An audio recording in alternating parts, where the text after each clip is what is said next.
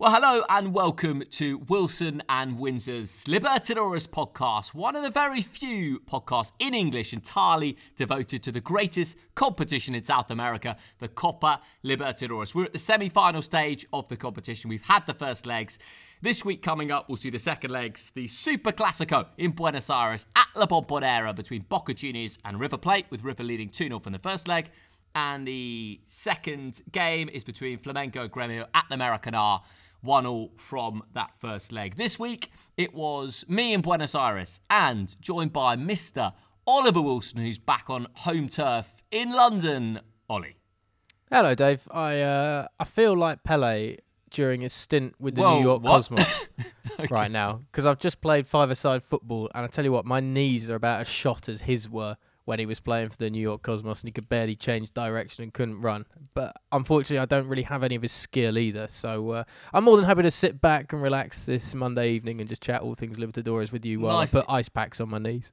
It started as an arrogant analogy and it quickly became humble, Ollie. So that's a nice turn. I feel like Pele. Beautiful.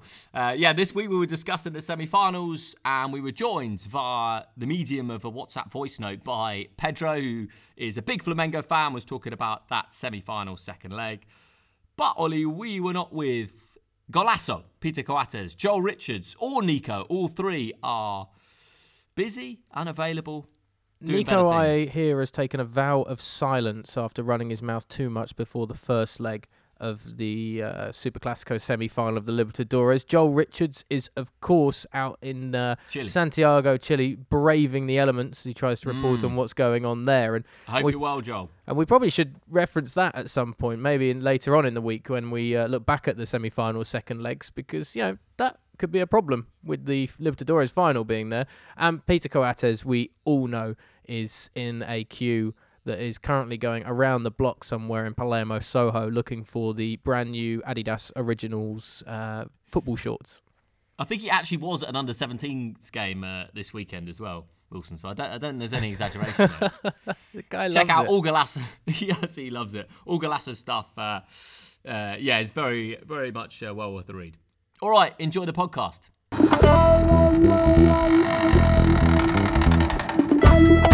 Apila takes it down, takes the strike on, and fires Boca in front.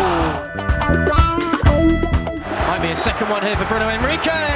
Into the bottom corner, double delight on the night for Flamengo. Decisive from 12 yards, and the Brazilians are well and truly in the driving seat now. This is McAllister to go! It took a deflection, but you can't take it away from the debutant.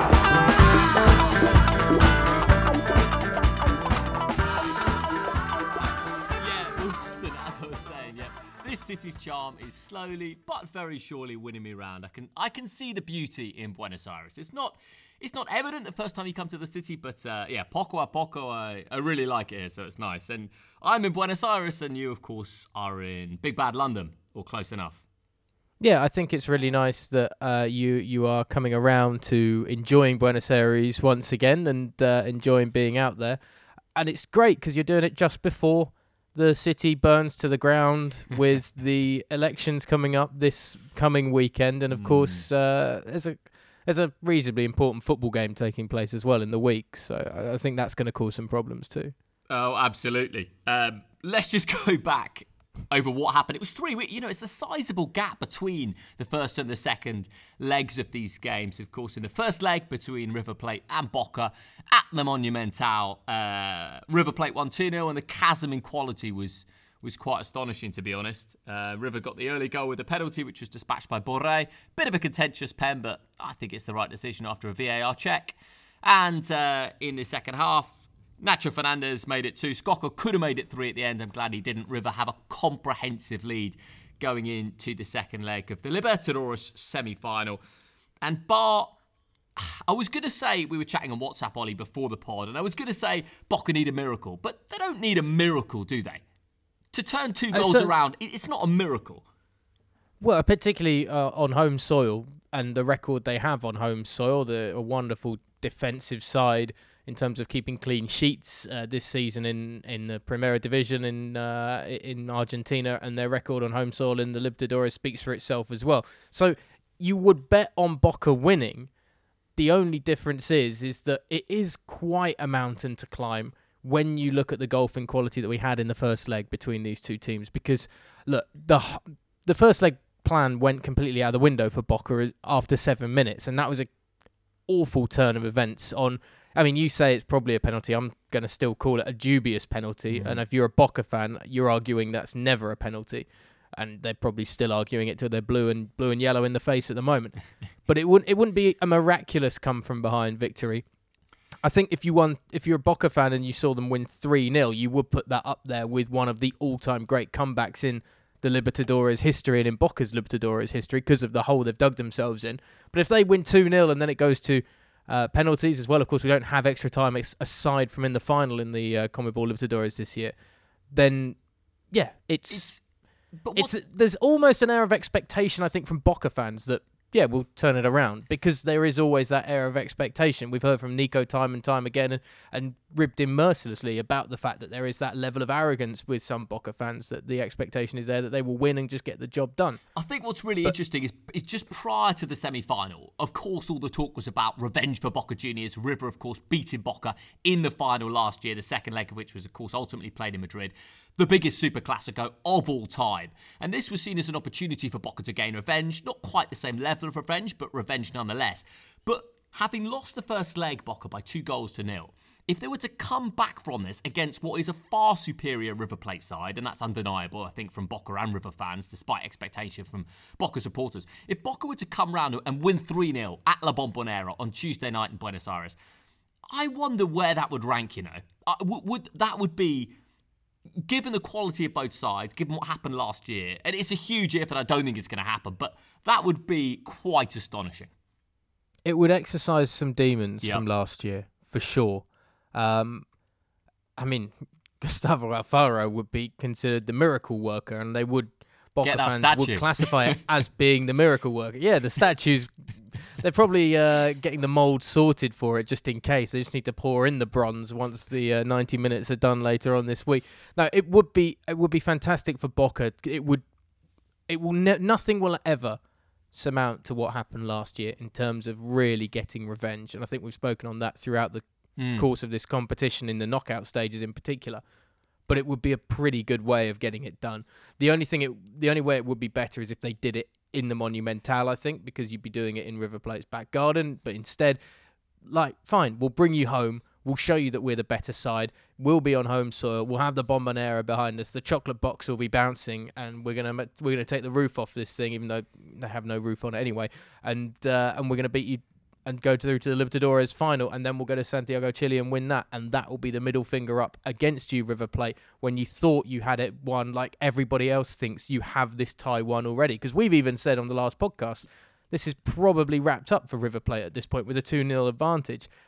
And perhaps we were just a little too early to jump the gun with that. Well, I think on everything we've seen from River and Boca in that first leg, it's a completely fair assumption.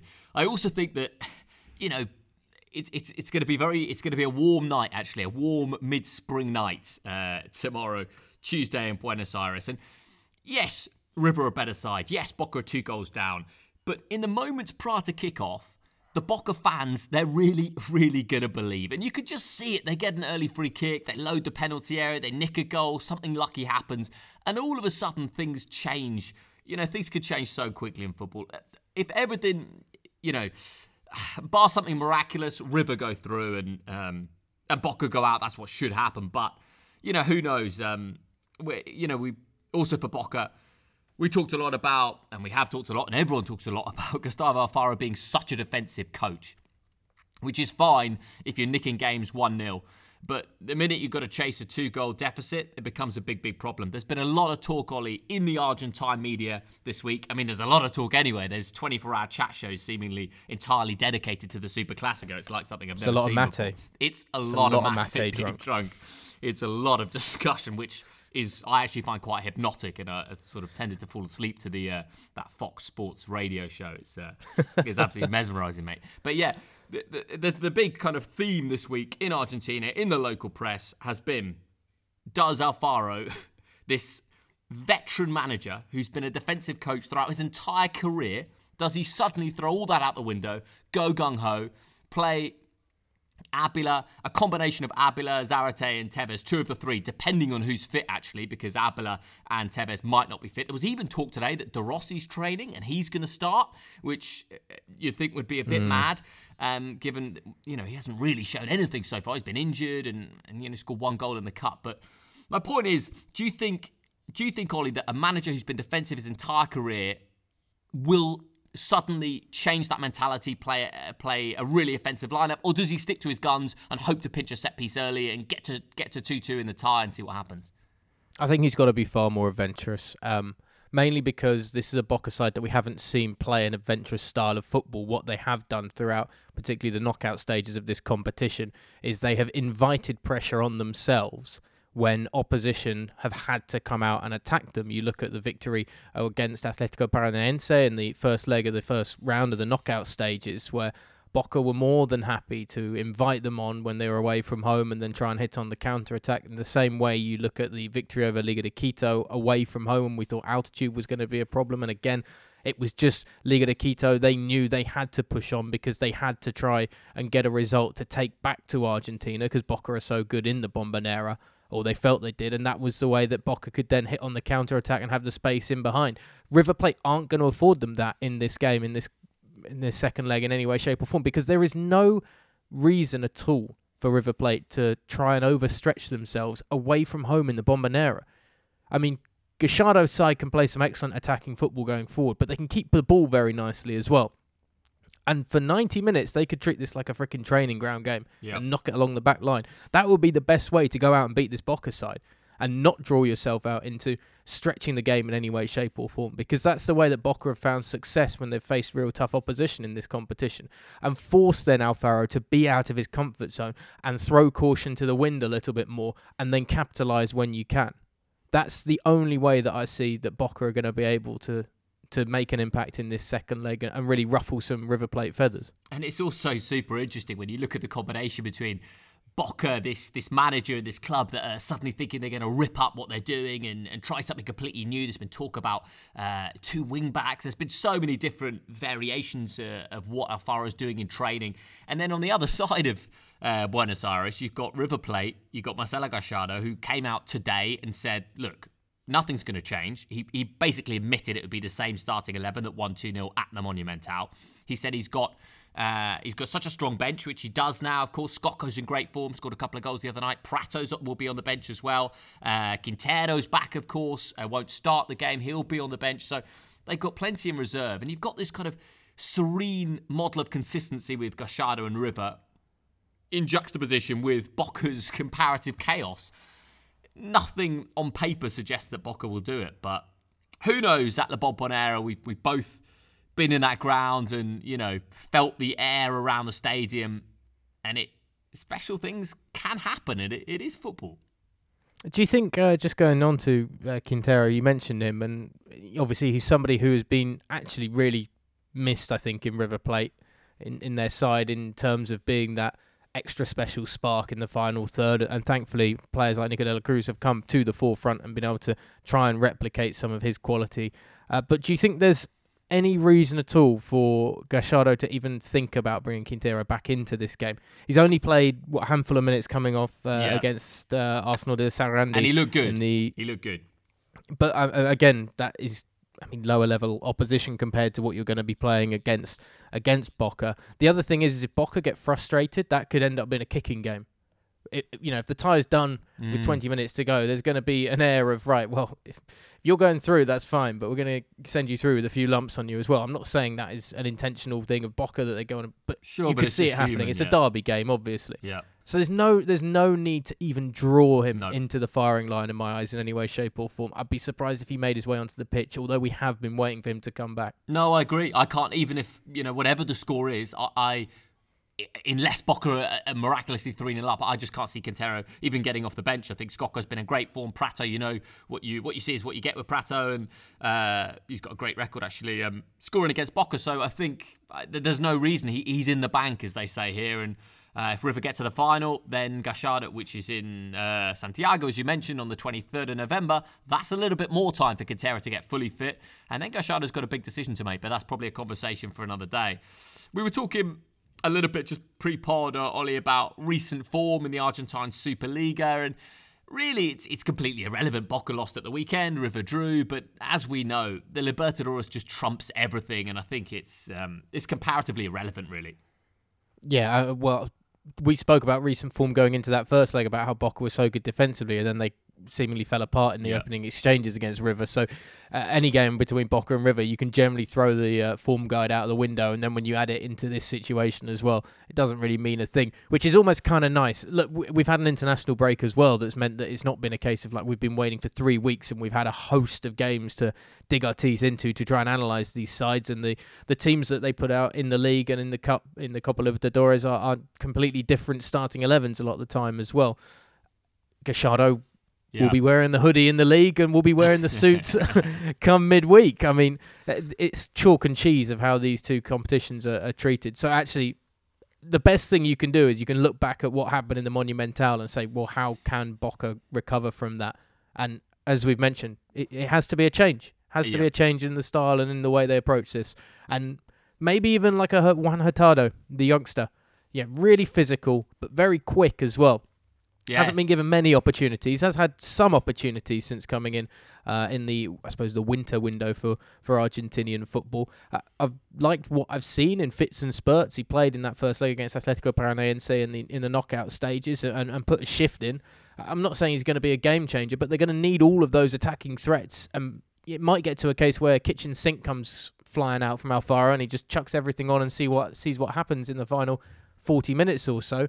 You know, there could be a story for a youngster to make a huge impact suddenly. There's going to have to be one big hero in some way, shape or form in that game. And you could either see it falling to an experienced head like Carlos Tevez or perhaps an Alexis McAllister or Juan Hurtado if Boca are going to find a way through.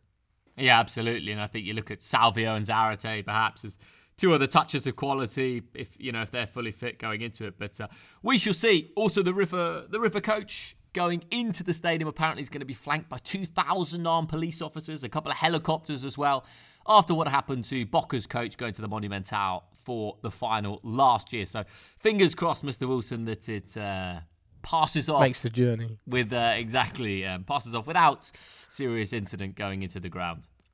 I'm sure it will be a very calm and tranquil affair outside the Bombonera before that game. I mean, yeah, this is the other thing that we've been kind of looking at, and I know there's obviously the elections coming up as well, the presidential elections in Argentina this coming weekend. It's the excuse my language, but the clusterfuck that we've been talking about for a while, and it's all of these coming together, and it's going to be quite an emphatic night in midweek in the capital, that's for sure, and that will probably continue for the next few days as well. Yeah, absolutely, should be fascinating, Ollie. As for do they do it? Do River do it or do Boca do it? Do Boca do it? Man, I mean, I know that you've got to preface everything you say with, this is football and anything can happen. There could be a red card and a pen in the first 5 minutes, but no chance. No chance. River play. No chance. They're so much better at football. They're so much better at football. They have the better manager by a mile. I cannot see it. Could I put in one sub-clause to that, Ollie? Sure. The best Boca player I've seen in the Libertadores this year is Mauro Zarate. And if he scores, then I'm allowed to negate what I just said about River, because he's the one for me. I know Salvio's good on his day, and Carlos Tevez, if he can roll back the years, and Abila can be effective, McAllister too. But Zarate for me is the touch of quality in and around the penalty area. So if he has a fantastic night, that's the only slither I'm going to give them. What about you? If Boca can win the midfield battle, if they can control the heart of the pitch and retain possession, because you can't let River just dwell on the ball and then dominate the middle of the park. That will give them 2/3 of the pitch to be safe in. If Boca can do that, I'm saying there's a chance on home soil. We've seen miracles happen. We've seen some emphatic finishes in the end of the group stage between Atletico Paranaense and Boca when Tevez got that last-minute winner. So, I mean, they've pulled out all the stops on home soil at the right time already in this competition. They're a side that do never say die. And as that's a fear. Yeah, and as a total neutral in this, I would love to see Boca score the first goal. There's nothing I'd like more to see Boca score the first goal and La Bombonera erupt and Gallardo look a little bit, ruffled and suddenly the tide to be on again. But just speaking purely objectively, I can't see it. But vamos a ver. We shall see. Yeah, sure. we shall see. What about the other half of the draw? Mr. Wilson, between Flamengo and Gremio at the Maracanã in their second leg of this Copa Libertadores tie. The first leg was great between Gremio and Flamengo. Finished one apiece. Flamengo had about 4 goals ruled out for, 4 goals disallowed after VAR checks. Flamengo at times were fabulous, were fluent with a fantastic best.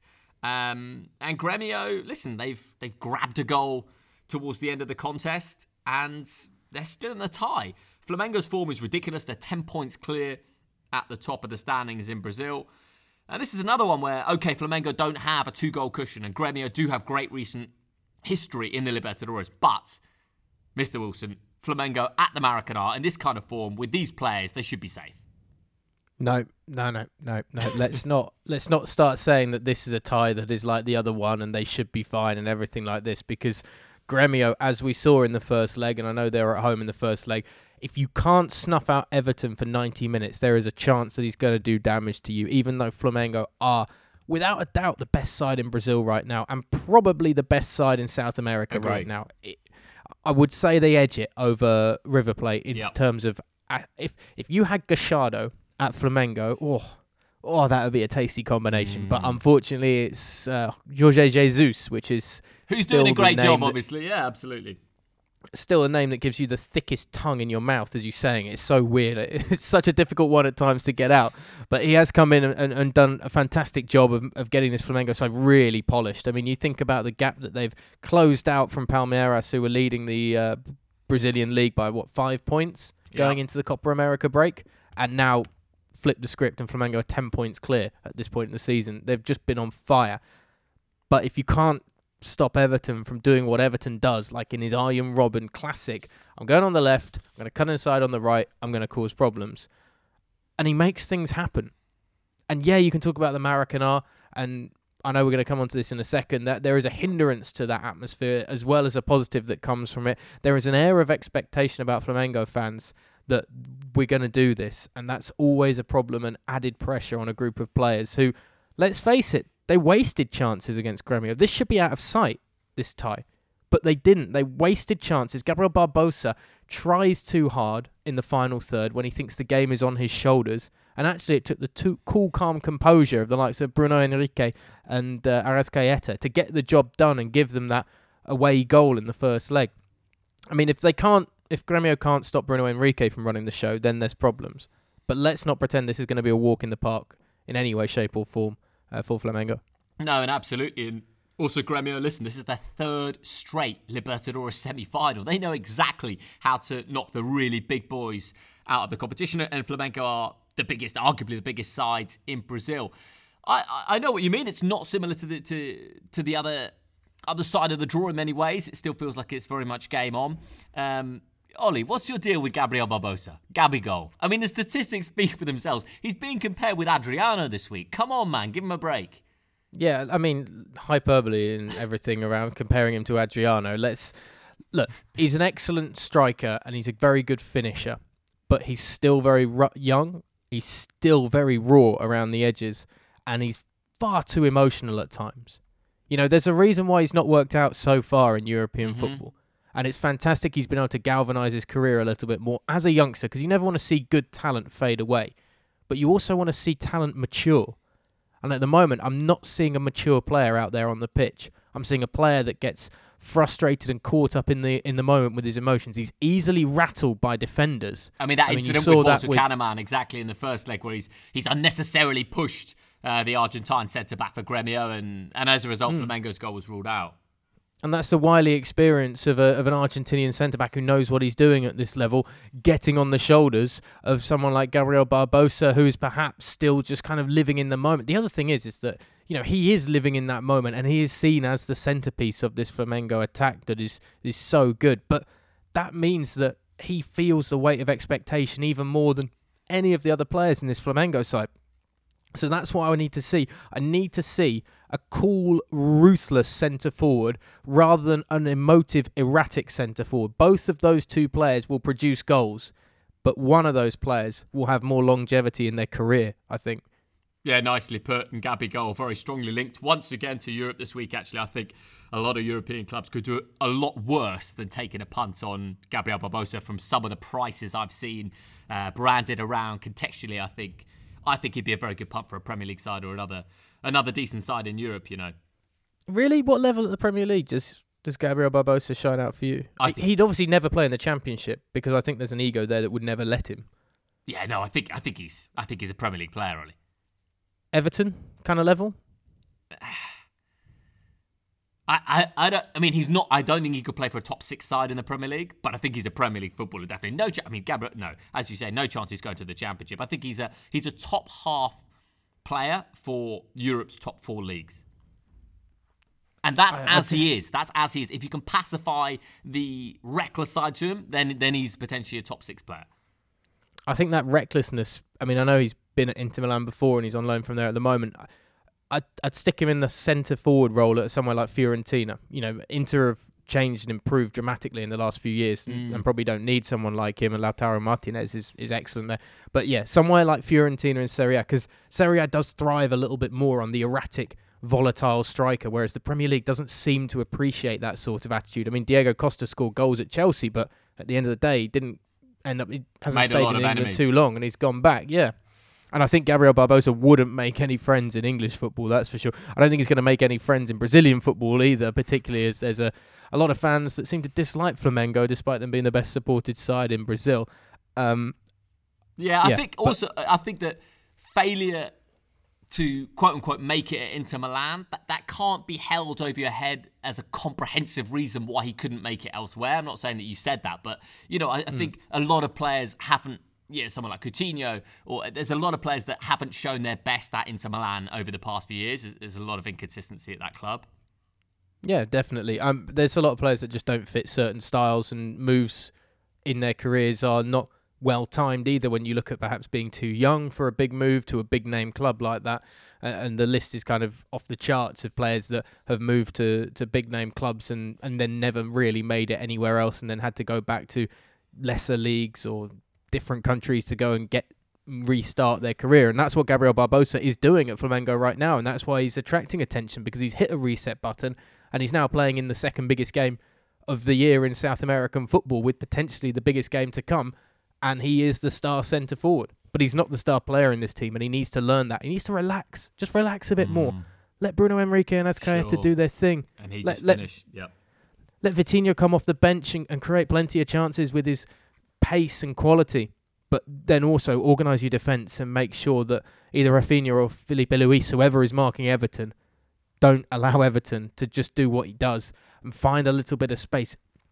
Because even though I don't necessarily think he'd make it in Europe in any way, shape or form, I admire Everton so much for his desire. You look at the game against Palmeiras, the drive and desire and persistence to do what needed to be done to get Grêmio through, and he does carry this team, but he does it with almost a quiet air of just getting his head down and doing it and getting on with it. He doesn't make as much of a hoopla and a fuss as Gabriel Barbosa does, and that's why he's so dangerous. Yeah, and I think if Flamengo keep Everton quiet, then you keep Grêmio quiet. I'm not saying anything new there. That's well established, but he really is their star man. So be interested to see how that one plays out. And I think it's a good time, Ollie, just to hear from our man Pedro. Pedro is a very good friend and a colleague of me and Ollie, and via Rio he is in London, and he sent us a little message talking about the Maracanã, talking about Flamengo, talking about Gabigol, Jorge Jesus, and everything in between. Let's hear from him now. Without a doubt. I'd probably say 2009 was the closest you get, but even then, if I were to compare position by position, I'd still pick the 2019 team. And the numbers, they don't lie either. Gabigol has already scored the same amount of goals Adriano did by the end of that season. Of course, I'd still pick 2009 Adriano, but still collectively, this team has surpassed my expectations, which, of course, as a Flamengo supporter, it was ridiculously unrealistic to start with. Of course, it'd be too much to compare to the glory days of the 80s, but even my uncle will tell me that watching this team play reminds him of those days. It's super cool. I mean, there's a reason Maracanã is and will always be the home of football in South America, and we, the Flamengo supporters, are the righteous owners of this majestic temple. No, but seriously, I'm gutted I'll be missing it, man. I genuinely cannot recommend it enough for you to experience this game at the ground if you're a football fan. Regarding pressure, I think it's mostly on Grêmio, in my opinion. As you can see on the first leg, Flamengo has a more complete team. Of course, this may not mean much. They're an incredibly strong side. They have recently won this tournament, and a player like Everton Cebolinha can easily make the difference. But there's a lot of experience on our side, too. Players that have played Champions League finals, World Cup. Anyway, it'll be an amazing game to watch. I'm really excited for it. Jesus has made a huge difference. He brought a very current European style to what I believe was a very frustrating Brazilian mindset of playing. We haven't progressed our football like you guys in Europe have, and it's no surprise we haven't won against an European side after the group stage of a World Cup since 2002. And lots of teams in Brazil are a mirror of that. You know, they'll play for possession, but with side passes and slow build-ups. It's all very lethargic. And Jesus brought a whole new spin to it. It's incredible to watch. Also, I don't really think it's about the expensive players, which, don't get me wrong, of course it helps massively. But what he's gotten out of players like Adon is phenomenal. You know, what you see is a team that plays high up the pitch with a lot of intensity, and that even when substitutes that may not have the same quality come in, they manage to fit into the tactics. So Pedro there, Ollie, talking about how this is the best Flamengo sides in a generation. It's the most excited Flamengo side in a generation. 10 points clear in the Brazilian standings. I think, are we at the point now where if Flamengo don't go on and win the Brazilian League and the Libertadores double, it's a disappointing season for them? I think given the money they spent, given their quality. Yeah, I think the target they've put on their own back is to do the double at the end of the day in league and continental competition. The Libertadores, much like in Argentina, comes first and foremost, and I think anybody would take throwing away a 10-point lead at the top of the table if they eventually found Gloria Eterna and won the Libertadores in Santiago, Chile at the end of November. But if they don't, and then to throw away a 10-point lead would be a nightmare scenario for them, and to get just the league would be a case of, okay, well, at least it means you're guaranteed to be trying again next year, and you better do it next year in the Libertadores because, you know...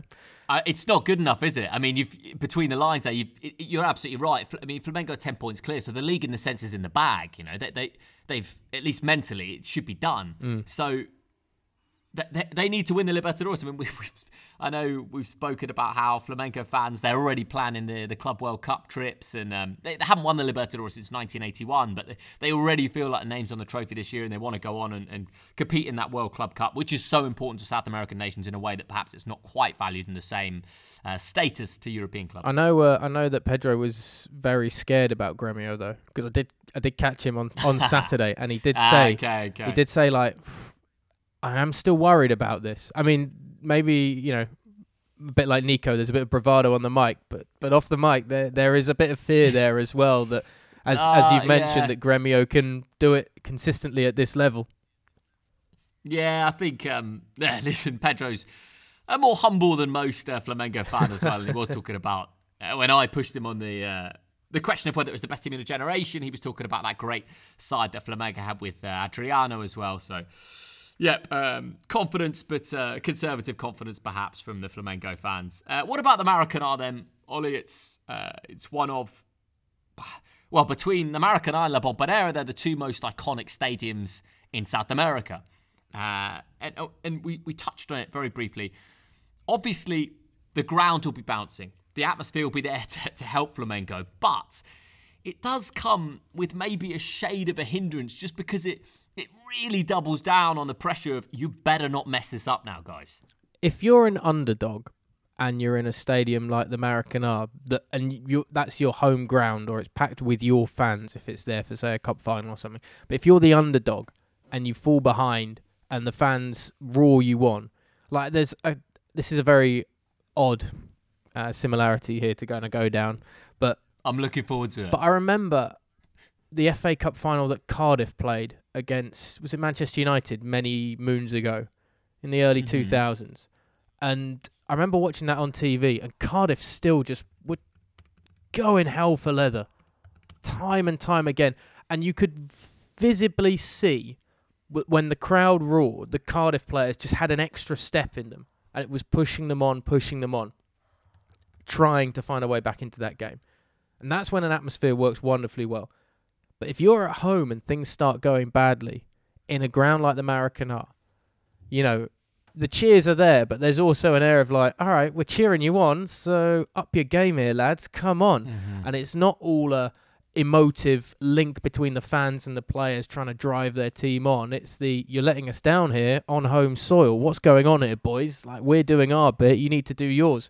And that's what I meant when I was talking earlier about how the Maracanã can be a help or a hindrance with that atmosphere and with that pressure. Because there will be the expectation of, you've got an away goal and now you're coming home. So just get it done, lads. And they'll be roaring, they'll be rocking in the Maracanã for sure. And everybody will, of course, be in red and black supporting Flamengo. But it doesn't necessarily mean that that's going to be the thing that pulls them through. Flamengo could do with an early goal just to get that confidence early in the fans that, yeah, we are going to do this. This is going to be fine. Because if Grêmio score early, that away goal nullifies what's happened in the first leg, and we're really at game on. Yeah, and then it goes through the Flamengo players' minds, you know, all the chances they missed in that first leg as well. Really could have finished 5 or 6-1. What do you think then, Ollie? Flamengo to go through? I mean, you're pretty brave to back against them from this position. It would be brave, yes. But I'm going to say a 2-1 victory for Flamengo. I think Grêmio scores still. I think it's a really nervy affair. I think Flamengo will take a 2-0 lead, but Grêmio will score 1, and then it will be an all-out battle for the final 20 minutes or so. And it won't be fun to be a Flamengo fan watching that.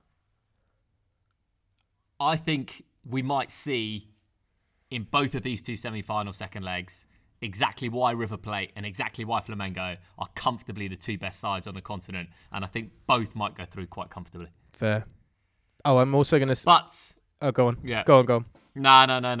Go for it. Oh, I'm going to say we're going to get a red card in both games. Okay. Yeah. Somebody's getting sent off in each one of these games. And to be honest, I'm so close to put it on to Gabi Barbosa gets sent off for Flamengo and misses the final. And it's like Gascoigne-style tears because he can't keep his head together. And then Emmanuel Mas for Boca sees red as well. I think Gabigol's going to put his finger to his lips, Ollie, when he scores at the Maracanã on Wednesday night, and you'll be the subject of his of his delight. He would have heard the Wilson and Windsor Libertadores pod, and he won't be happy with some of the criticism. He'll lift up the shirt, and it'll be he'll have a t-shirt on with my face on underneath, and he'll start shushing it. Yeah, I like that. That's good. I think I'm in his head, though, mate. I'm in his head. Yeah. No, you say what you see, and you see in a disciplined player with the potential for a lot more. I think that's totally fair. Yeah, but I do think we'll end up with a Flamengo River final. I hope we do as well. That'll be the best thing for South American football. Would that? I know this is pushing on a bit. This is something for the next pod for sure. So we'll only touch on it very briefly, Ollie. But would that transcend the continent? Would people in? Well, it's certainly, we know that in Asia and America and other parts of the world they're interested. Would that pique a European football fan's interest? I don't think it... A River Plate Flamengo final? Or is there nothing on this continent that can puncture European football and its dominance? I'd love to say you can, but I don't think you could. It's blown my mind that I've sat down with some footballing experts around this country in the UK in the last few weeks, and some of them don't even know what happened last year in the Copa Libertadores about that game being moved to Madrid. Some of them were surprised when I said, because remember they had to move the final to Madrid, the second leg, because of what happened in Buenos Aires. And they were like, in Madrid? Really? Why did it go there? What do you mean? Like, people just didn't know. Yeah. And that was a huge story that the English press, sent journalists out to. Yeah, it is. I've also found it amazing how what is just huge stories on this continent. I guess it should be expected. Europe has the Champions League, and that is the best quality of football there is in the world. And there's not enough time or space in your average football fan's calendar to take interest in the Libertadores, which is a shame because it's such a fabulous competition. Well, thankfully, we've got your new best mate, Johnny Vaughan, who is shedding some light on it at least, and trying to transcend the continent and bring the South American game to Europe. And quite rightly so. Big thanks to Pedro and, of course, David Windsor for chatting all things Libertadores this week. Remember, you can find the Wilson and Windsor Libertadores podcast on iTunes, Google Podcasts, Anchor FM, which is our host, Spotify, and many, many more. Like and subscribe, leave a review, and remember to catch us every single time we fire an episode out. You can email us at willwinpodcast@gmail.com. That's willwinpodcast@gmail.com. You can find us all on Twitter. David Windsor is at David T. Windsor. I'm O_J_Wilson. Joel Richards is at Joel_Richards. And Peter Coates is at Golazo Argentino. Send us your questions using the hashtag LibertadoresPod on Twitter, and a big thanks as always to our intro music performed by Juanitos, the song Funkula.